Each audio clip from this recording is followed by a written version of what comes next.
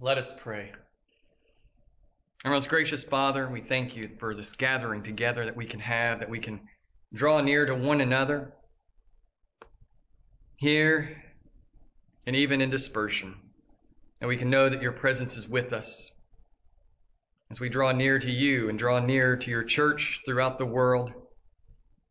Continue to work in us and heal us and help us to lay hold of your promises each day and each moment, that we would be renewed more and more after the image of Jesus our Lord. Enlighten our hearts and our minds this day as your Spirit works in us the words of Jesus for us. And we ask all of this through that same Jesus Christ our Lord. Amen. Amen.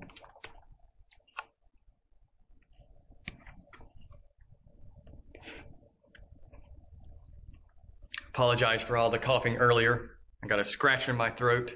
Drinking too much tea this morning, it always dries my mouth out. So, this morning, I've decided, looking at our lectionary readings, that for a number of coming weeks and months, we're actually going to be reading quite a bit from the book of Romans, beginning with chapter 5.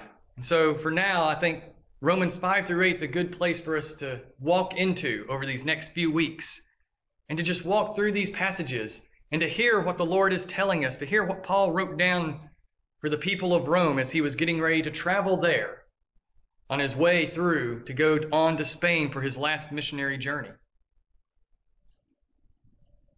In this passage, Paul has built up a major argument. He has gone through these first 4 chapters of Romans, laying the groundwork that he begins just building upon and creating an amazingly beautiful building of truth about our salvation, about our redemption, about the reconciliation that Christ has accomplished.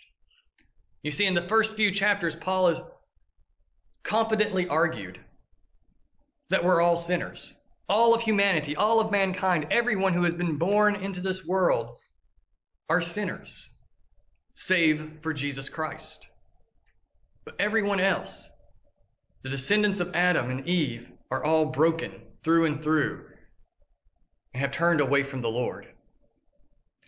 Even if they do good deeds, those deeds aren't the right kind of good deeds because they are separated in relation from the Lord. They are not connected to Him. They are not living out toward Him. And so all are under condemnation. All are under judgment in those first few chapters, save for those who respond to what Christ has done, who respond to that gospel and turn in faith. And then in chapter 4, Paul turns his attention to Abraham to remind us that those who have faith become God's people. Because after all, Abraham was not part of God's people because God's people did not exist. But Abraham turned to the Lord and trusted his promises. He trusted the promise of God, the promise of Yahweh, and left the land, left his father, and took his family and his servants down into Canaan. And that faith that Abraham had, over and over, that faith that he experienced, that faith that he expressed, was counted as righteousness, according to Paul, according to Scripture, according to God. And that all happened before he was circumcised, before he received the covenant of circumcision. Abraham believed the promise, and that promise is realized through faith. That promise is experienced through faith. And so Paul picks up here at the beginning of chapter 5 to point out to us what is going on. And all of this, Paul has been arguing that Christ's death means that we have been brought into right relation to God the Father. It's not just for the present moment, but also for the future. And I say right relation to God, not relationship. Because I think relationship has too many connotations to it that it dims our view of what it means to be close to God. To say right relation means that everything has been fixed, everything has been taken away that separated us, that kept us from the Lord.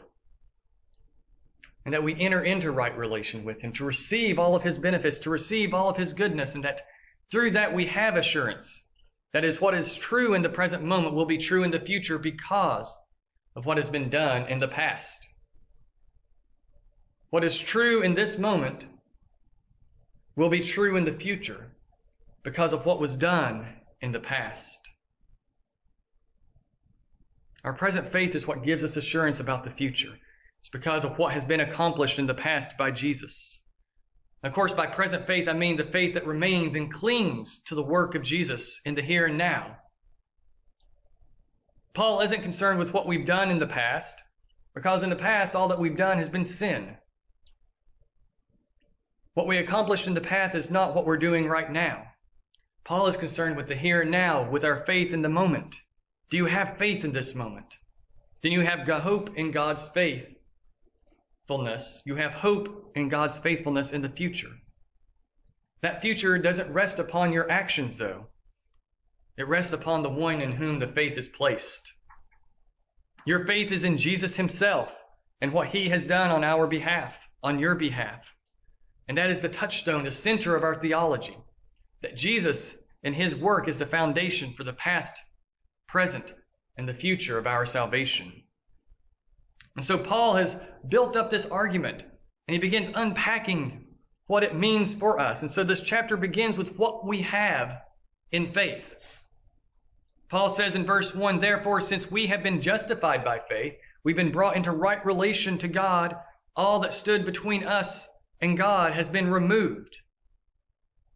And we've been declared not guilty by faith on account of Jesus. We have peace with God through our Lord Jesus Christ.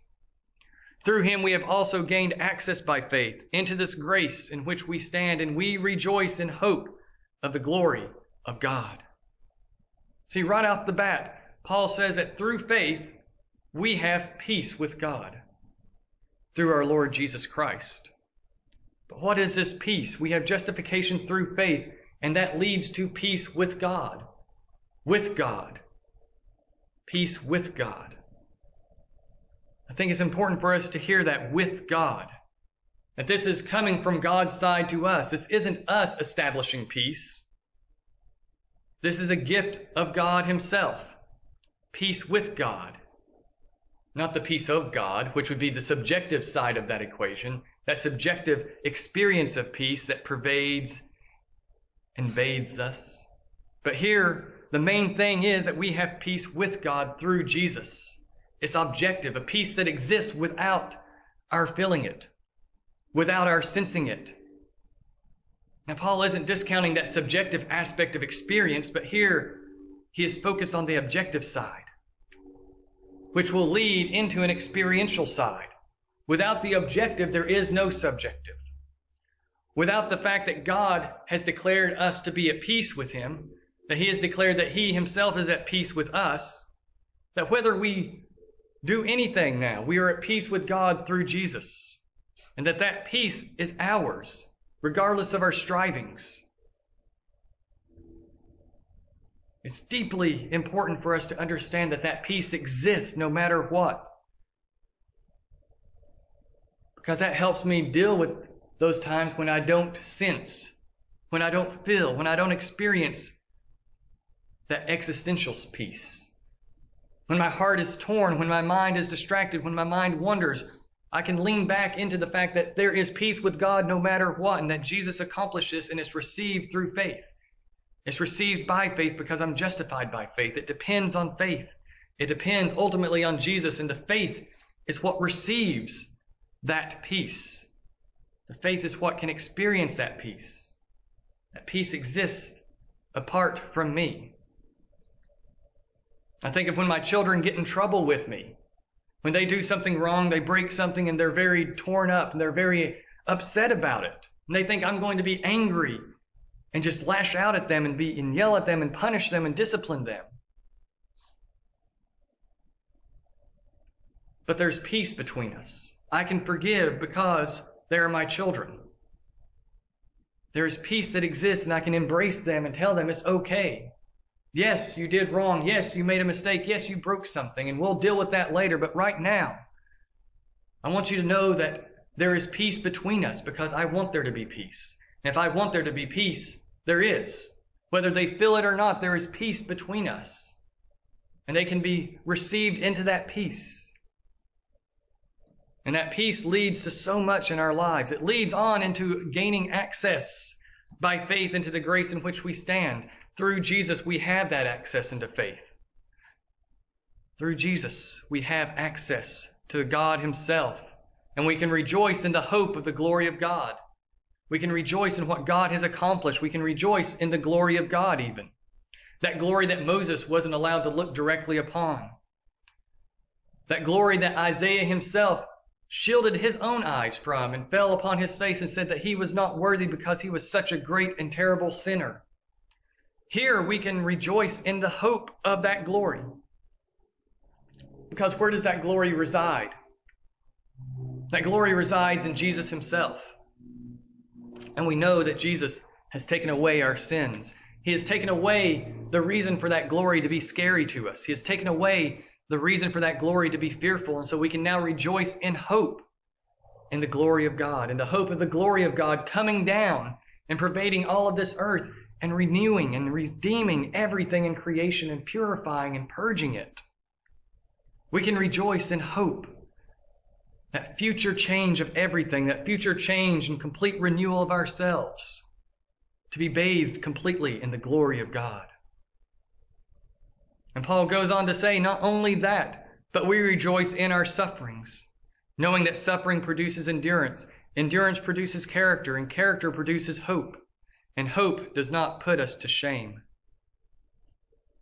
Paul says that because of faith, because of Jesus, and our trusting in him, not only do we rejoice in the hope of the glory of God, that hope of full salvation coming, but even in the midst of our sufferings, we can rejoice. That's what that means when Paul says we rejoice in our sufferings. He's not meaning that we throw a party and get happy about the fact that we're suffering, but in the midst of that suffering, we can find something to rejoice in because we know what the ultimate end goal is.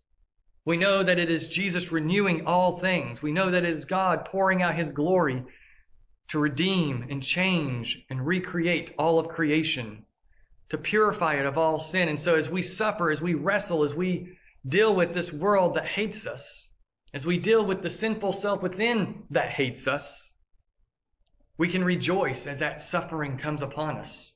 We can rejoice in the midst of it, knowing that nonetheless God is at work. And we know at the core that our sufferings aren't because of our sin. Jesus has dealt with that sin. God doesn't come along and punish us because of sins committed. And so therefore, in the midst of those sufferings, we can rejoice. Now, it doesn't mean that there aren't hard struggles that are created by our sin, that when I sin, I cause suffering to occur in me.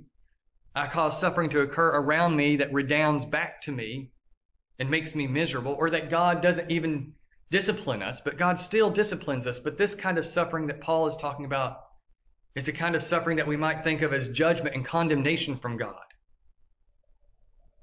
That doesn't exist anymore. As we draw near to God in Jesus Christ, condemnation and judgment is not part of our life. And so in the midst of sufferings that come upon us, we can trust that God is at work and that he will produce endurance. Some translations say patience. I like endurance because we tend to think of patience as utter passivity, of just sitting around, letting everything happen to us and not doing anything. But endurance is striving to move forward in the midst of struggle. Endurance is enduring, maintaining movement, continuing forward. Perseverance could be another good word. As we think about Job's perseverance, that despite all the suffering that he was enduring, he clung to God and said, my suffering is not on account of any sin I've committed, and clung to that truth, clung to that reality that he knew that he had been brought into right relation with the Father, with Yahweh himself. And so it's not his sin that is creating the suffering. And so he endured in the midst of all of that. Paul goes on to say, character produces hope, or endurance produces character. That is the reshaping of our very being. As we endure suffering and walk through it, we are pushed closer to God. We're pushed closer to our Lord Jesus. And he works and he changes. His Spirit remolds, reshapes our desires, reshapes our inward being in order that we would act in character, in order that we would act according to what God has made us. Within ourselves, we have been transformed into new creations. We have been made part of the new creation. And the shaping of character is the bringing out of that new creation, that we might act from that new life, from that new creation more and more outwardly.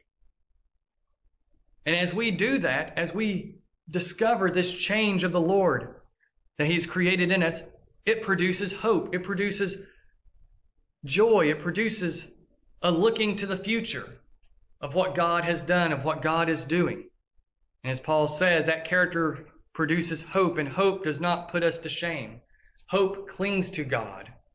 Hope clings to who He is and what He has done in Jesus. And even more so, that hope will not put us to shame. That future hope, that looking at what God is going to accomplish in the future when Jesus returns, because God's love has been poured into our hearts through the Holy Spirit who has been given to us. Here we have the Holy Spirit poured into us to bring God's love to us. The Holy Spirit resides with us and brings God's love into us. You see, before we were saved, before we came to faith, before we knew Jesus, God's love was there for us. Paul will get into the why we have these things in just a moment. But here now, with the Holy Spirit being given to the church, God's love is poured into us. It is poured into the church. And if it's poured into the church, it's poured into us. As we live in faith, as we trust, as we draw near to Jesus, we experience that love more and more.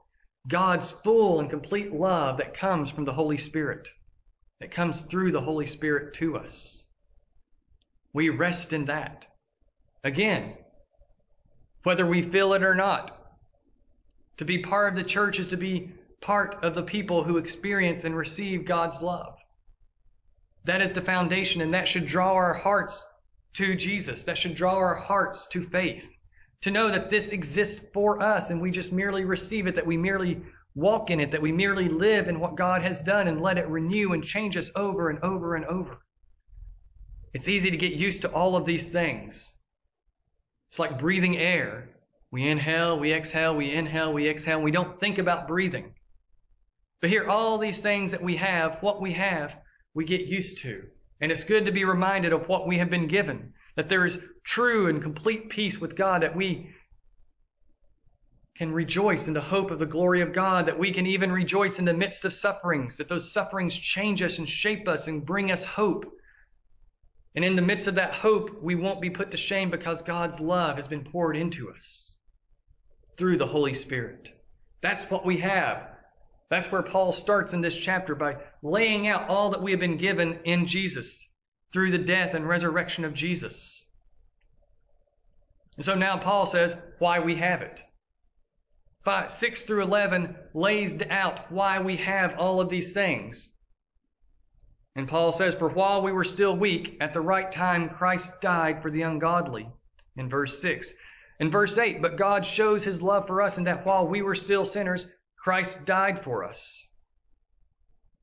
Those two verses tell us that despite our weakness, despite our sin, the love of God has been revealed in Jesus. That is why we have these gifts, why we have these graces, is that through Jesus, God has taken away that which separates us. While we were still weak, while we were still sinners, Christ died for the ungodly. He died for the unrighteous. He died for sinners. He died for us. While we were still sinners, Christ died for us, and that is how God reveals His love to us and to the whole world. That is why we have it, and out of that we have been justified by His blood. Much more shall we be saved by Jesus from the wrath of God.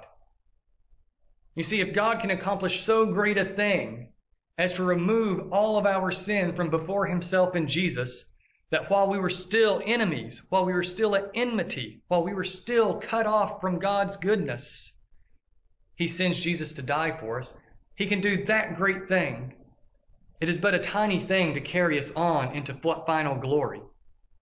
God accomplished the greatest act in all of history, removing sin from before himself and before us, that we can turn in faith and be justified through Jesus, that we can be brought into right relation through Jesus. How much more is God going to then carry us on forward in that faith, in that justification, in that right relation, and not let our sin anymore stand between us and himself? In verse 10, for if while we were enemies, we were reconciled to God by the death of his Son, much more now that we are reconciled, shall we be saved by his life. Forgiveness and reconciliation are two sides of the same coin, ultimately in this passage. To be forgiven and to receive that forgiveness is to be brought into a reconciled relation to the Father. That is accomplished in the man, Jesus. It is accomplished in the God-man, in the incarnate Son of God, Jesus. That reconciliation, that forgiveness. And through faith, we enter into that. Through faith, we rest in that. And Paul says, even more than that, we also rejoice. He brings it back to rejoicing in God through our Lord Jesus Christ, through whom we have now received reconciliation. You see, all of those things that we have been given come from the work of Jesus, come from the fact that God sent him to die for us while we were sinners. All of those things are real that we have. We experience them, we appropriate them, we cling to them through trusting what Christ has done, through the work of Jesus on our behalf. We cling to it in that way and we receive it and we live in it by faith. It's there. Faith isn't a feeling. Faith isn't some experience of God. Faith is simply trust. Think of a baby and its parents. A baby doesn't know it's trusting its parents, but it does in the fact that a parent can pick it up when it's crying and soothe it. Whereas a stranger, it doesn't trust it. It'll keep crying for a long time until it just wears itself out or until it comes to know who that stranger is and recognize that that stranger is someone that can be trusted. But there's an automatic experience with the baby for the mother and father. He recognizes them. He trusts them. He lets them pick him up and lets them calm him down. Our trust is similar to that. We have heard of who Jesus is. We have heard of who God the Father is and what they have accomplished. And the Spirit brings that work into us. And so now we can rest in that work. We can endure. We can move forward and be reshaped. Our character can be reshaped by the Spirit working in us. Because even when we were sinners, when we were enemies, Christ died for us. And God has revealed his love for us through that death and pours it into our hearts through the Holy Spirit that he's given to us. And so here Paul continues showing this picture of us of what salvation looks like in Jesus. And he starts bringing it down to us on the individual level, I think. The first few chapters look at the global scale of everything that's broken in the world and how God has begun dealing with that. And in this one, as Paul gets into in this chapter, gets into the issue of peace and joy and reconciliation and forgiveness, he's bringing it to us individually, that we can cling to it by faith. And by faith, we are in the church to draw near to the Lord. And so we can revel in the revelation of God's love in Jesus. And we can know that there is peace, that there is joy, that there is change, that there is a right relation with the Father now on account of Jesus. In the name of the Father, and the Son, and the Holy Spirit. Amen.